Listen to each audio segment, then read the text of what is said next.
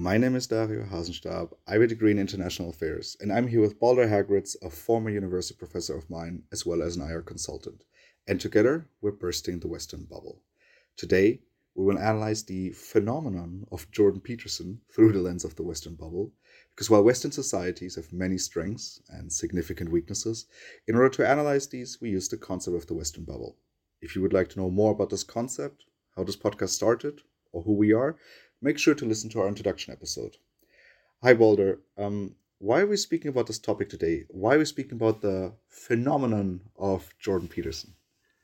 Hello, Dario. Well, that is the question, isn't it? Because we were kind of doubting whether we actually wanted to give so much space to Jordan Peterson, but we're treating him here as a case study for a broader phenomenon. So, the phenomenon of Jordan Peterson is really a phenomenon of Western society looking for an identity, things very quickly changing both internationally as well as internally, domestically, and large groups of people being lost in who they are and what they want to be, where society has to go, who we want to be from a European perspective, from a North American perspective.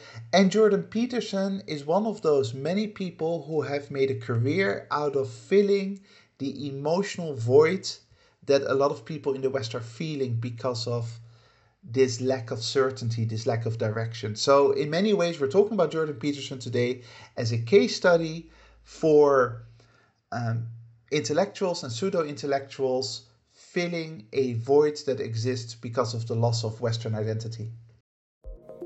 And what are the facts? Jordan Peterson is a Canadian psychologist, professor, and public intellectual. He gained significant public attention for his views on political correctness, free speech, gender, and identity politics. Peterson rose to prominence in 2016 when he opposed proposed legislation in Canada known as Bill C-16, which aimed to add gender identity and gender expression to the list of protected grounds under the Canadian Human Rights Act. Peterson has taught psychology at the University of Toronto and has published research in the field. He has had considerable success as a speaker on social media and conferences with large groups of active supporters.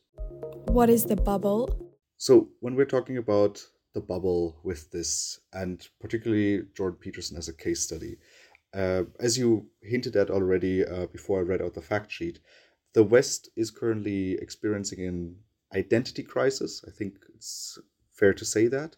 And society doesn't really know where to go, particularly young men, or men in general, who might feel a little bit lost in a fast changing world, globalization, all of that. Right, because these young men and men in general were the ones that always had the relatively comfortable patriarchal structure to rely on. That doesn't mean that every man has had it easy in life, of course, quite the opposite. I wouldn't at all want to suggest that, but it is clear that a important aspect of human civilization over the past 10,000 years, and certainly Western civilization over the past 2,000 years, has been patriarchal, has been focused on male power structures, politically, culturally, economically, etc. And despite the hardship that by far most men faced throughout history, they could always rely on that. It gave them a certain clear identity about what it is to be a man. In the 20th century, moving towards the utopian promised land of the West, again, the end of history, Fukuyama, we've spoken about him, this was changing, and rightfully so, because of course these patriarchal structures are not conducive to a just and long-term sustainable society. It excludes half of the population from important positions, from important decision-making processes, and it is not conducive to a society that is in line with liberal democratic values. You cannot have a true democracy while essentially excluding women from that democratic process, as happened in ancient Greece, for example, ancient Athens. So, in the 20th century, you see this change. You see this changing inner identity of what it means to be Western. Emancipation movement, also then the civil rights movement, specifically in the United States, of course. You see groups that have been oppressed, or at least have not had the space to express themselves like those white men, now claiming, rightfully so, their place within society. And that makes sense to, I would argue, any reasonable human being, until in the 21st century, all of a sudden, the Western dream is shattered. All of a sudden, it turns out that the West is not moving forward anymore, but has stagnated, and nobody knows anymore where the West will end up in the next 50, 100 years. We no longer have that purpose. And all of a sudden, this large group of men that are stressed and frustrated by the lack of purpose of their society also look at their own lives and say, hang on, before everything was better, we had this direction that we're moving into. Now we're not moving into that direction. Who am I going to blame? I'm going to blame those groups that demand a change. The emancipation, the women's movement, the civil rights movement. I'm going to put the blame on the changing power structures that exist within society. And that's where people like Jordan Peterson comes in and try to give a pseudo-intellectual justification for that kind of intuitive behavior among men. This idea of, hey, we're not happy with life, we're not happy how things are going. In the past, patriarchy solved the issue. Let's go back to that. Let's go back to a magical world where everything was better and clearer, and we could all dream about a better tomorrow. And how does this play into the Western bubble? I mean, because it very much sounds like, well, items that we've discussed in the past, where there are no longer these intellectual conversations going on of where do we want to take the West, where do we want to take society as a whole. And now it seems like you have these conversations that are either talking about, oh, we're still great, let's go back to the great years. So well, in the Western bubble, this would be anything prior to the 1990s. So how does this fit into the Western bubble conversation that we are usually having? Well, any society, I would argue, without a clear direction forward is in trouble, right? If you don't know what you're moving towards, you are moving backwards. And so the Western bubble is based on this idea of permanent progress towards a utopian future where everyone will be liberal, democratic, and free according to, I don't know, North American or European standards, whatever it is. And now in the 21st century, where that progress is no longer visible, people start feeling threatened. People start becoming afraid. It's a little bit like the Roman Empire. As long as the Roman Empire was expanding, was aggressively conquering territory, Romans felt secure about themselves. And internally, Roman citizens were working towards a better future because they were confident about the expansion of their empire, in the same way that the Western world, over the course of the 20th century, was confident in their expansion towards a better tomorrow, and therefore internally groups were not feeling threatened because they were looking towards that path. Without that path, the groups that are most feeling threatened are the groups that felt most comfortable in the past. And who are they? The dominant male figure, the ones at the top of the patriarchy, at the patriarchal structures, the hierarchical power games that have existed for so long. And they are now saying, hang on, we had this great project, a Western project, which is amazing, which is about freedom and democracy, and it's all being ruined by the woke Illuminati or whoever is responsible according to this discourse. So this Western dream that we have, that is everything that's good about the world, is now being undermined by these new kinds of dynamics, by identity politics and all that kind of thing. And is that happening? So this utopian dream, is that being undermined? Well, the utopian dream is certainly in trouble. Western society no longer is moving forward. Of course, the reason is not so much the fact that you've got now identity politics. I would say identity politics, whatever that means, is a symptom of a society that no longer knows who it is, that is trying to figure out who it wants to be. Obviously, the Western dream, the Western utopia, is not being undermined by the civil rights movement, hasn't been undermined by the women's movement. Those have been dynamics that are not responsible for the problems we see today. The problem of Western society is that it probably made a claim about itself that was never sustainable. It never had this automatic right towards an end of history. The West never had the magic formula that would lead to a sustainable future for the whole of humankind. That requires work, that kind of future, that requires adjustments, that requires deep analysis and then good policy making. There is no automatic path.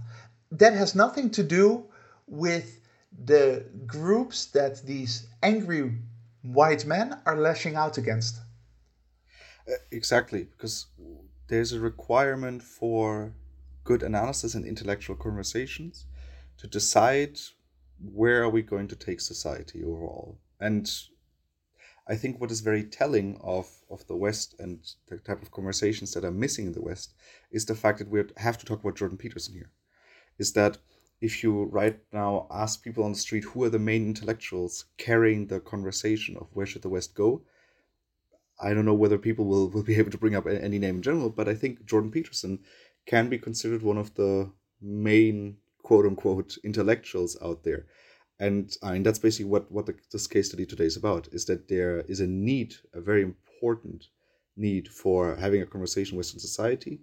And the conversation that is happening is the one by Jordan Peterson on male history and what men need to do to take back their place in society and how earlier everything was better.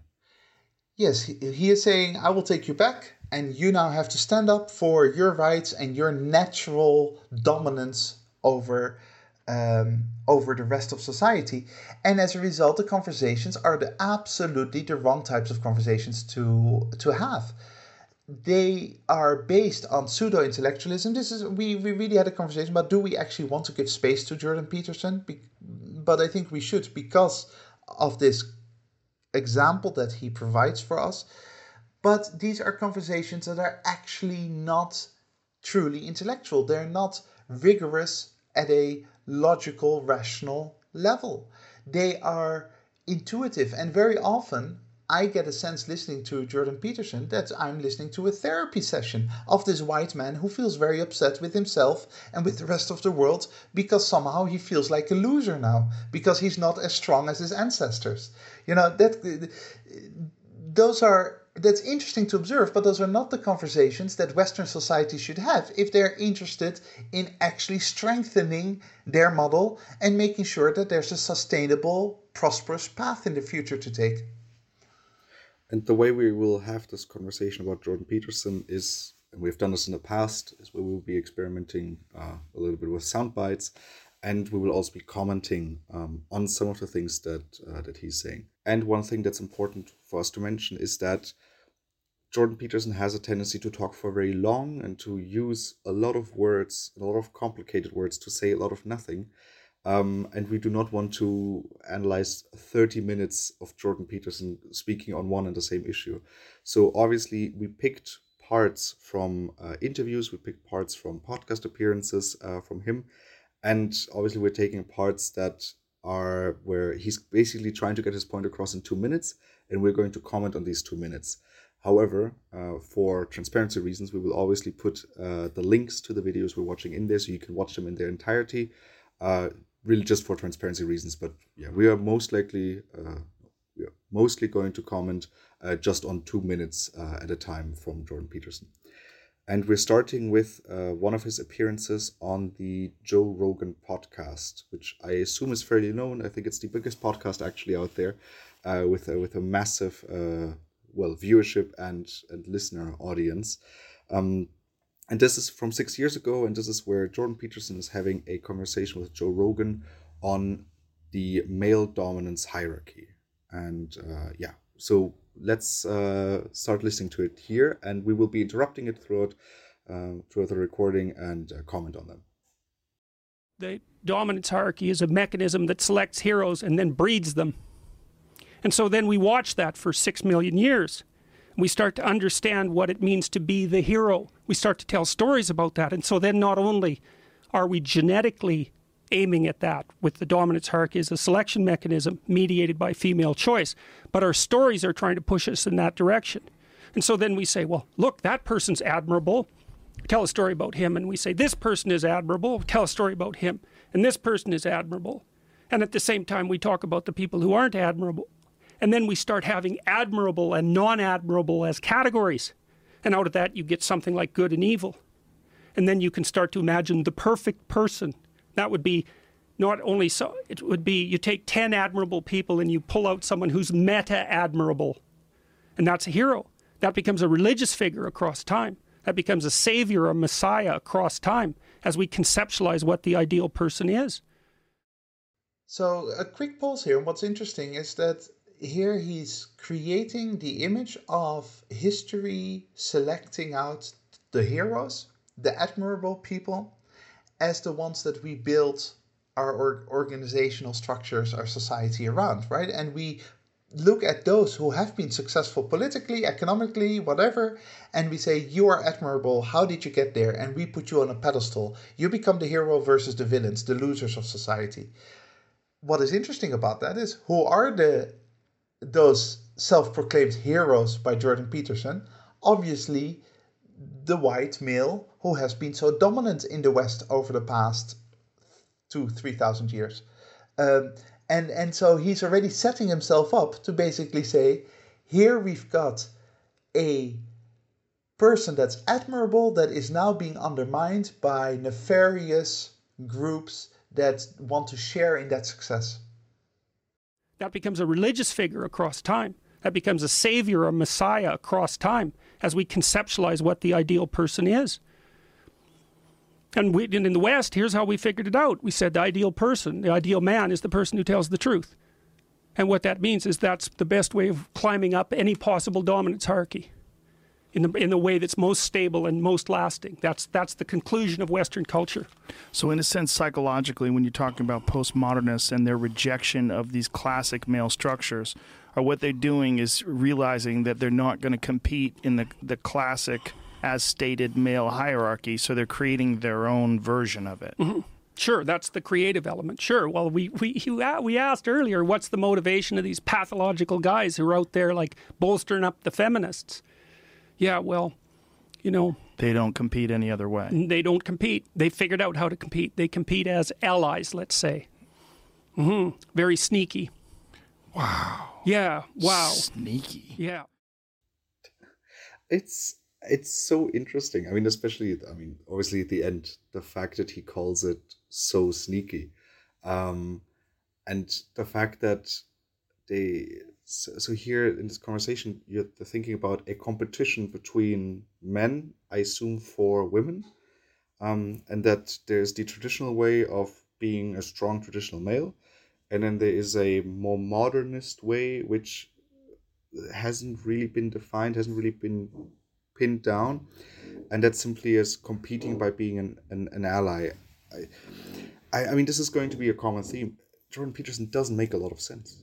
He says a lot of words, and there's very little content to it, very little to grasp, very little to kind of argue against. What is particularly interesting is that he takes, as a general rule, some things that are broadly, vaguely true, obvious. For example, in this case, the fact that women have found it hard to actually compete in a patriarchal society. Women find it hard to rise to the top, obviously, within a patriarchal society. So, but then he turns it into some kind of intuitive narrative that is exactly the opposite of that basic truth. So if you notice that there's a group of people who are underrepresented, who find it hard to actually have their voices heard, who are not in positions of political or financial power, then the next step would be, how can we empower them? Why do you want to do that? Because you want the whole society to be as active and dynamic and as creative as possible.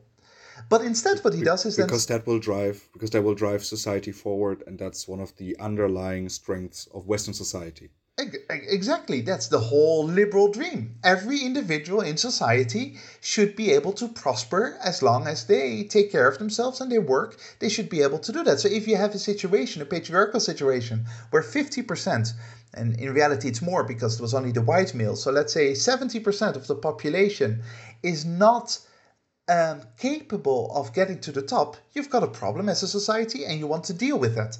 Instead, though, what he does in this clip and in many other clips as well, is he turns that into everything that was successful in the past is now being undermined by the losers who can't be successful. They're not as admirable, they're not as heroic, i.e., anyone who's not that white male heroic figure that we have selected to lead our society.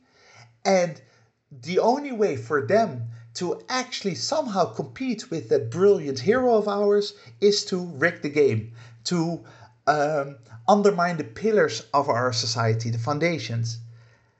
And that is, of course, a distortion that is not just analytically hocus pocus. It is analytical nonsense. But it is also morally incredibly dodgy.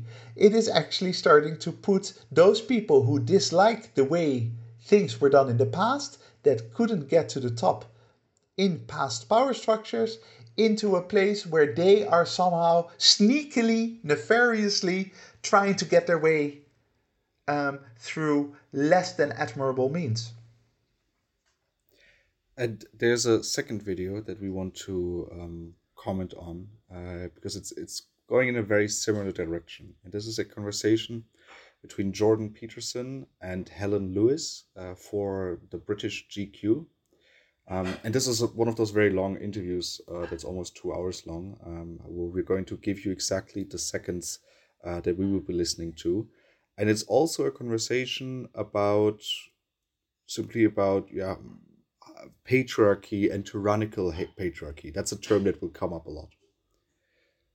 Which I think is the message that you preach as well, right? You have responsibilities. And if you've had, like us, a lot of advantages in life. Civilization as a tyrannical patriarchy. But it's not purely a tyrannical patriarchy, That's for sure. Is it? It's purely not. Right. And that's exactly the issue. But why because would you deal with moral when you describe it as a absolutes anyway? tyrannical patriarchy, then you make a case that it's purely that. And that's exactly what's ungrateful.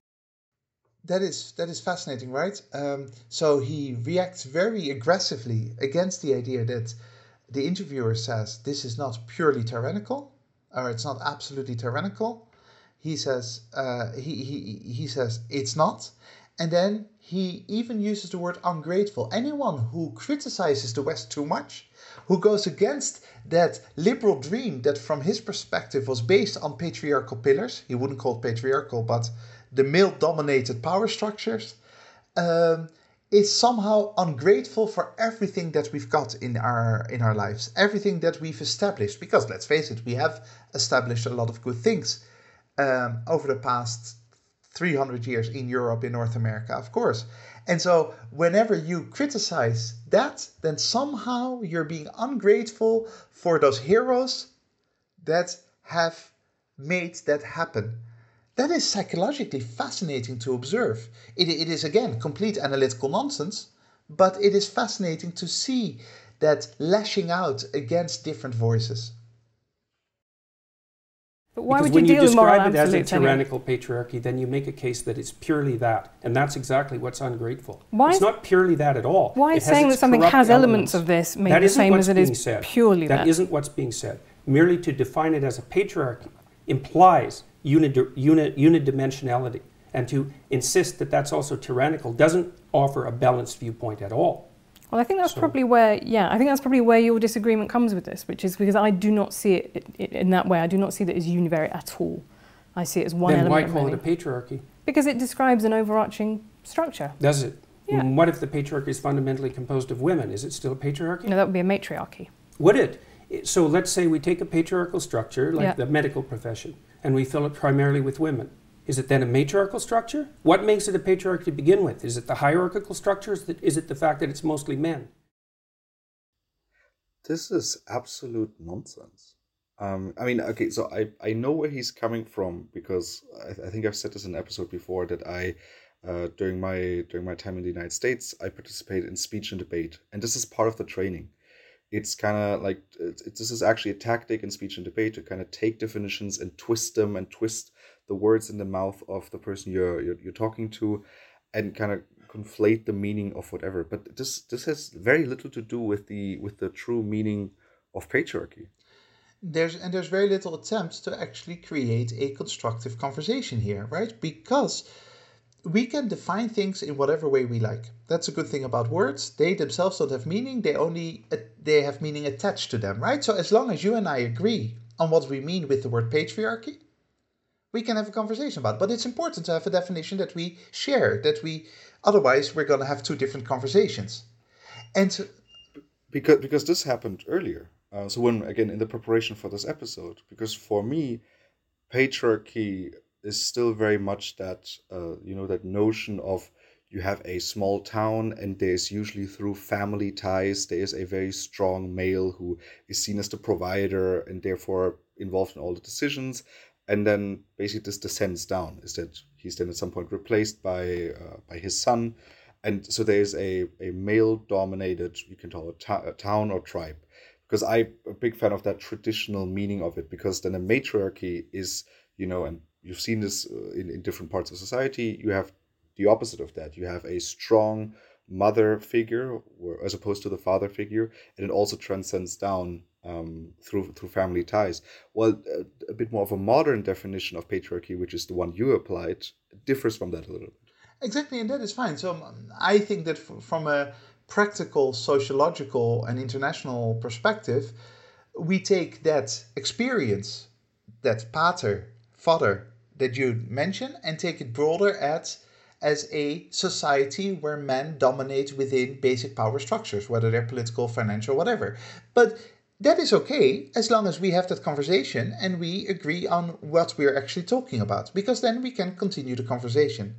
And yet what happens here with this interview is that Jordan Peterson aggressively muddies the waters. He no longer wants to have a clear definition. He tries to basically now make the argument of, but patriarchy then is a tyrannical structure. And then in the end result of that kind of line of thinking is, as long as the male gets knocked down and we've got a 50-50 balance in society, according to you, everything will be all right. That's the path that he's leading. That only happens because he's not trying to connect to the understanding of the interviewer. He's not trying to understand how to have a productive conversation. He just wants to make a point. Namely, the moment you go after patriarchy is the moment that you are making much, much bigger claims than you are allowed to. What makes it a patriarchy to begin with? Is it the hierarchical structure?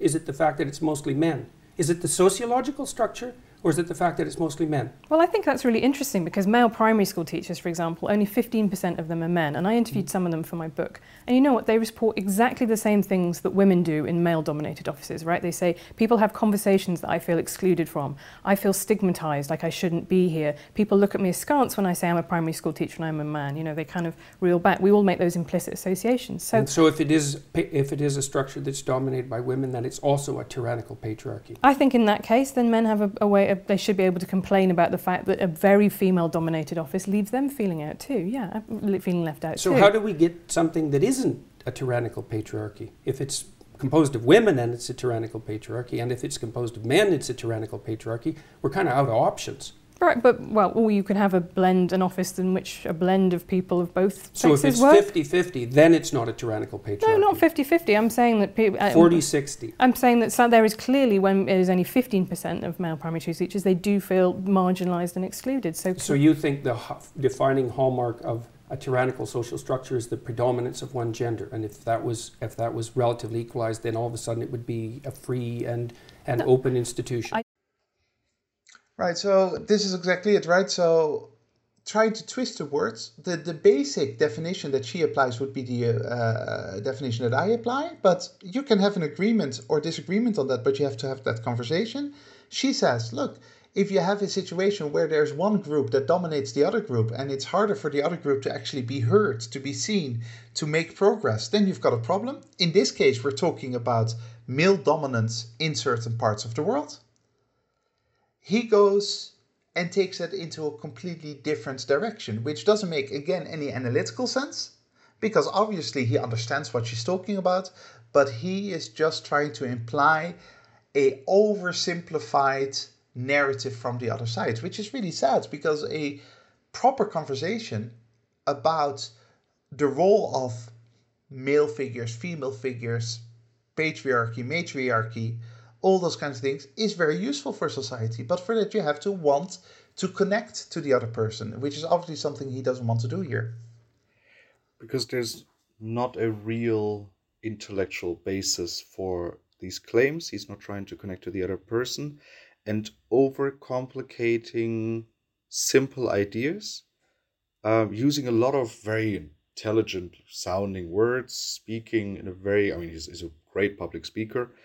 And all of that is basically leading to a non-conversation on an issue in society that is not important enough, when you look at the bigger pictures that they are, of the bigger conversations that the Western society should have to strengthen itself.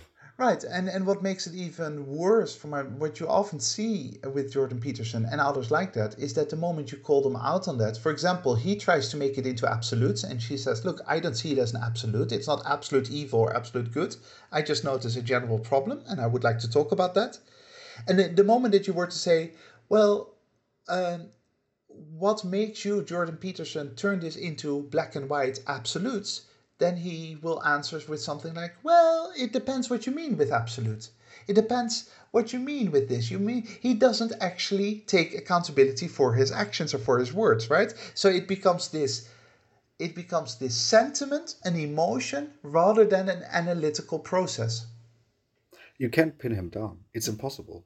I mean, I've seen this and here I want a lot of sympathy from the listeners for us, because we had to watch hours of Jordan Peterson to kind of understand him, look through him.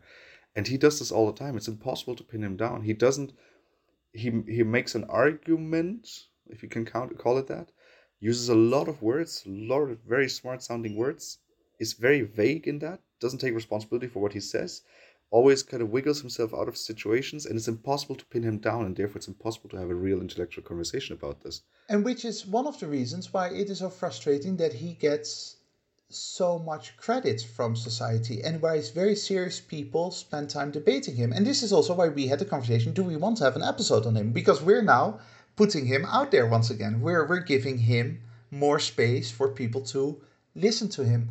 Now, I'm sure that our audience is nothing compared to the audience that he already has, so I don't think that we're actually damaging the world here. But this is a real problem, right? Someone who can't be pinned down, who speaks in terms of emotions rather than rational analysis, who hides the lack of content behind complexity, and a complexity that is impossible to penetrate, because every time you try to dissect it, he goes in a different direction and adds a new layer of complexity. Those kinds of people are great for populist movements. They are not good for actually understanding the challenges we face as a society. Certainly not as a liberal Western society. Because one of the consequences of this is that because you can't pin him down, you can't prove him wrong, if you want to say it that way. That means that he's always right. And this leads to something, and this is almost going away from the bubble into the next category already. This leads to him having a large following of well, it's mostly young men, who defend him violently almost. Well, I mean, when I say violently, I mean very strongly worded on the internet, creating a lot of little videos about him. You know what, while we're talking about, let's just move into the next category. And can you explain to our listeners what is the problem? Because this is one of the main damages is there are a lot of videos, because when you Google his name, Jordan Peterson, there's a lot of videos that will pop up called, and I quote here, Jordan Peterson destroying woke liberals for 14 minutes straight. The next one, Jordan Peterson obliterating trans activists compilation. And the last one, Jordan Peterson, progressive student, was left speechless on sex. What he said was brilliant. So you have someone who can't really be proven wrong because of the tactics that we just outlined. People mistake that for the Messiah, or wow, what intelligent words, we shall follow him. And then kind of turning that into a toxic aspect of, oh, everyone who goes up against him is, and might also not be on his level when it comes to public speaking, is destroyed and is wrong and is terrible and is an idiot and is the woke, whatever woke means, left. That's exactly it. And at the very foundation basis of all of this is this anger that this group of supporters feels about the world. It's an anger that comes from insecurity, that comes from feeling threatened by a changing world, that comes from sort of the American dream, the Western dream being shattered in many ways, men no longer ruling the roost in the way they used to. And here comes this man who seems to be way more intelligent than all of his followers. Seems to, because again, it's a lot of smoke that comes out of his mouth.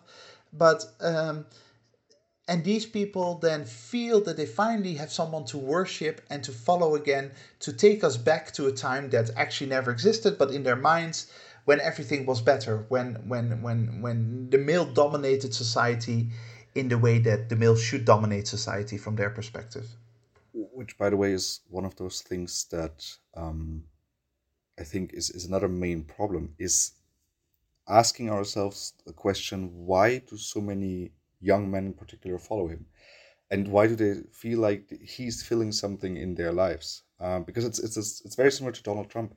I mean, when we're criticizing Donald Trump, and we're usually criticizing him as a symptom rather than as a root cause of all these troubles within the Western world, it's the same with Jordan Peterson, is that he's not the reason why the West is currently not performing well, but the fact that he's so popular and the fact that he speaks to so many young men, I think is very telling of the real problems that we have in society, is that there has to be something that again, we've talked about this a lot in the past, that all these managerial attitudes have caused, that there are some real underlying problems that have not been solved, that these young men are facing, and they're turning towards Jordan Peterson because he's giving them an, as you said, an easy, a populist way of maybe not having to take accountability, despite this being what Jordan Peterson preaches, that you have to take accountability for yourself. And those problems are real. I mean, Jordan Peterson's own attitude often, when someone tries to point out that women don't have it easy even in 21st century, then he says, oh, but you've got it better than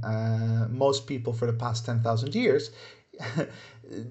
Of course, that is true for everyone. I mean, life now is better than it was 500 years ago. It's better than it was 2,000 years ago. It's certainly better than it was 10,000 years ago.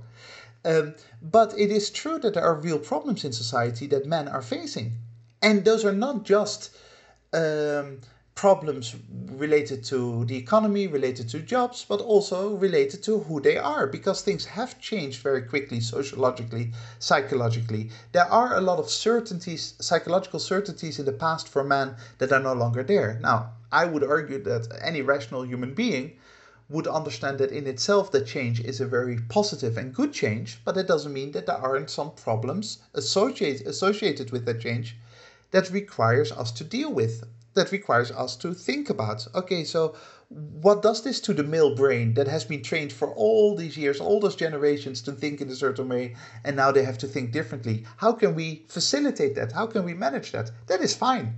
Unfortunately, that is not the kind of conversation that Jordan Peterson wants to have.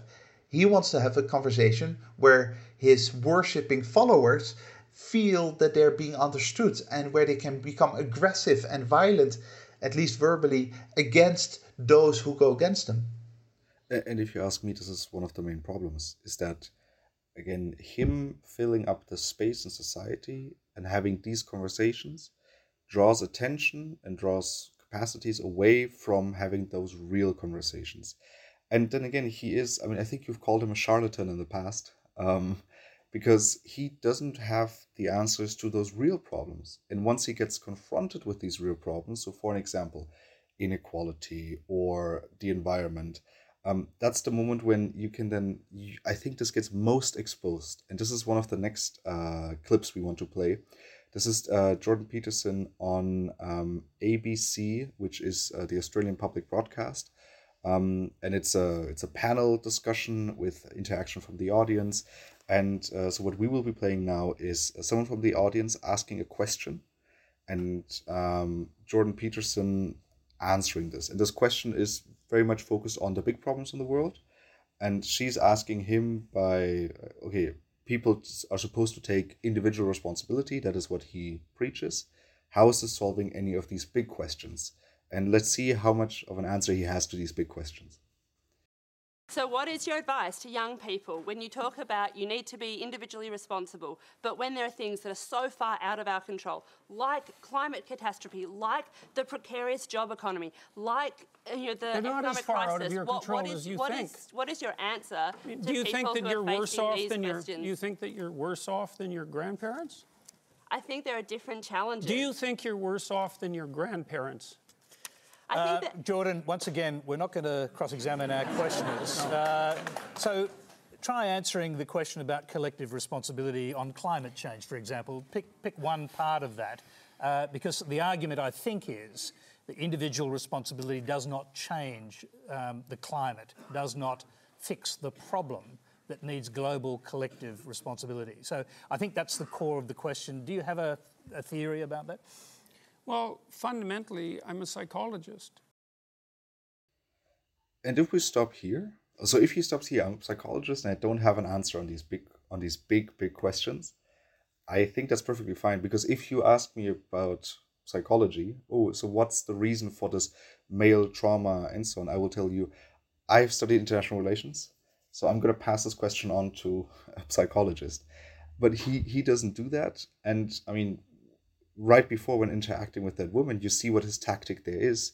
It's very much this like cross-examination of, you asked a really big, complex question. And let me tell you that, hey, you're living better than your grandparents 80 years ago, so you should be grateful. Well, fundamentally, I'm a psychologist. And my experience has been that people can do a tremendous amount of good for themselves and for the people who are immediately around them by looking to their own inadequacies and their own flaws and the things that they're not doing in their lives and starting to build themselves up as more powerful individuals. And if they're capable of doing that, and then they're capable of expanding their career. And if they're capable of expanding their career and their competence, then they're capable of taking their place in the community as effective leaders. And then they're capable of making wise decisions instead of unwise decisions when it comes to making collective political decisions. I'm not suggesting in the least, and have never suggested, that there's no domain for social action. I'm suggesting that people who don't have their own houses in order should be very careful before they go about reorganizing the world, which happens in many ways. So if I've understood this correctly, if people have their own lives in order and if they just focus on themselves, then they become very capable, and that's going to solve the climate crisis. Because capable individual human beings will make more, better society decisions, and society becomes more capable, and therefore we solve the climate. I'm genuinely asking, what was his solution to that? What was his answer to her question? Yeah, so the problem is that it's a non-answer. It is not specific enough to have any real value. He likes to go on about this idea of personal responsibility. And who likes personal responsibility, by the way, as general? Those people who have a relatively easy time within society, right? So you can absolutely see how personal responsibility is something that the white man connects to. The idea of take personal responsibility, make sure that you have your life in order, that you have your own house in order, and that will then allow you to influence the rest of the world. Well, yeah, that is true for this white male in a patriarchal society. It is not necessarily true if you are a slave in the 19th century or if you're a woman in the 18th century. You can have your own psychology and life completely in order, and you're still not going to go anywhere because you've got obstacles within the patriarchy. The answer of get your own life in order to then somehow in some future 30 years down the line influence policymaking is of course insanity. Some things require personal responsibility, other things require group action, common solutions to problems that aren't down to any individual in particular, but are down to social dynamics, cultural dynamics, economic dynamics. And he kind of pays lip service to it, but he seems to vaguely suggest that the only thing you should do is have your own house in order. Just be responsible for your own life and everything will be fine, which is, of course, complete nonsense. If a young person believes that the climate, the global warming problem on the climate is something that needs to be tackled quickly, and they can't wait until they grow up and become prime ministers to do it, do you think collective responsibility overrides individual responsibility in a huge issue like that? No. Okay. I don't. Okay. First of all, without the audience, this doesn't work. So he relies on the fact that people thought this was entertaining, and he relies on the fact that some people in the audience agree with him, and therefore they're clapping. I mean, I'm not a big fan of having discussion groups with an audience there anyways, because it just becomes a popularity contest of who can say the funniest pun or make the clearest point and then get a lot of attention for that and a lot of applause, because it doesn't further the discussion culture in that room. And this, if there's only the 5 people on the panel in there and he says no, he appears like an idiot. I'm not a big fan of this applause situation. And again, it's people who applaud him who somehow emotionally connect to the vague message that he's sending out. It cannot be a connecting with the actual analysis, because there is no real analysis there. And that's where I get frustrated when I see serious minds, serious thinkers talking to Jordan Peterson. What he has is a following that feels supported by his words. But the key word here is feels, because the actual analysis doesn't support anyone. The actual analysis doesn't have that content, but people feel connected and therefore they start applauding. Therefore they start laughing because they're on Team Jordan Peterson. They're in the Jordan Peterson tribe. And that is something that can be very, very damaging, especially combined with what you mentioned earlier about the very violent use of words that YouTube and other websites are prone to nowadays, where we are talking about destroying feminists or obliterating the woke elite or whoever else we want to apparently assault. In a huge issue like that? No. Okay. I don't. Okay. I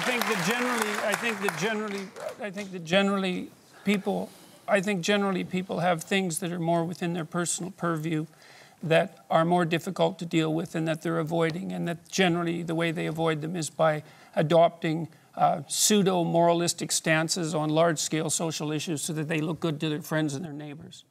So this is then again very telling of that entire argumentation. And I don't... see, this is the part when I get now annoyed that we have to record this episode, that we have to deal with him, because there's so many stupid things this man says that should not be given any attention to. Yeah, and stupid, before listeners get upset with us, stupid not in the sense of that we don't agree with his analysis or we see flaws with the analysis, but stupid in the sense that there is no actual real analysis to observe. So it's perfectly all right that you analyze a specific topic and that I've got a different analysis, and that is, Dario, I feel that you're making a mistake here. You're misrepresenting this specific fact, or you're misrepresenting this link between fact number 1 and fact number 2, or your foundational bias is shining through. That is the kind of conversation that is useful. But with Jordan Peterson, that conversation cannot be had. Because there is no path to follow. There is no structure to actually critique positively or negatively. And the result is that it fills an emotional void that his army of worshippers has, that then turns into a very aggressive and very damaging, destructive movement about very important issues and very complex issues. And it drowns out serious, calm, constructive conversation that we are required to have if we want to get anywhere in the next 100 years or so. And what now? So when we're talking about where we're getting in the next 100 years, then what is the future? So what should be be doing instead of listening to him and us talking about him? I assume it's talking about some other intellectuals that aren't necessarily having those conversations in the public sphere, that will talk about where should the West go and how will we deal these very real topics and the very real problems that we have analyzed in the past 40 something episodes, that the West is facing. Yeah, so what's very interesting is that the identity crisis that the West is going through as a whole, the decay in the West and the lack of purpose and the lack of vision that we have towards the future, is in parallel visible in an identity crisis with respect to the individual within society, right? The individual also no longer knows what they're, and that's not just a white man. That is, people in general in the West find it very difficult to explain what their purpose is in life. Religion is no longer as powerful. Religion gave purpose, right? Gave sense. Religion is no longer as dominant within society. For a while, it seemed that liberalism could fill that void, but now it can't anymore. So people are in this continuous struggle of who am I, where do I want to go? And the result is that what people want from public speakers is comfort. They want to be comforted. They want to feel recognized. They want to feel that someone understands how they are the victim. In the case of Jordan Peterson, how the white male is the victim of the woke, destructive, sneaky forces. But there are lots of other types of victimizations that exist in Western society. And that emphasis on how we feel, on me not feeling respected, on me not feeling recognized, is incredibly destructive, because feelings cannot substitute rational analysis, rational choices, rational understanding. And that there's a lot of kindness in rational understanding. And what with that I mean, if you have a different perspective from me and we rationally analyze that and we see where the differences are, then that is you being kind to me and me being kind to you. We try to see how we can find a logical path forward despite our differences. The moment it becomes emotional, the moment it becomes about me demanding respect, I become aggressive and I become a fighter against your reality. Rather than trying to bridge our mutual realities through analysis and rational discourse, it is about being comforted by words that make us feel good, but in the long term actually damages any possibilities for society to move forward. So the answer to your question is, let's go back to rational discourse and do not emotionally attach yourself so much to that rational discourse. Do not expect from a public speaker to make you feel good. Expect from a public speaker to provide you with insights that you can use to develop yourself and society in a productive way. This seems like a great moment to end today's conversation on Jordan Peterson. If you have any questions, comments, or regards, make sure to send us an email to thewesternbubble@gmail.com, and we will try to incorporate them in our following episodes. Thank you very much to the listeners for joining us today. Make sure to join us again next week when we burst the Western bubble. That is it from my side. Balder, which closing quote did you pick for us today? We decided to take a quote from that is actually one of his 12 rules of life that he uses in his book, which is fully called, Dario, 12 Rules for Life, An Antidote to Chaos. An Antidote to Chaos. I do not have it on my bookshelf, I'm afraid. It is actually something that I hope that he can apply a little bit more often to his own behavior. And it goes, be precise in your speech.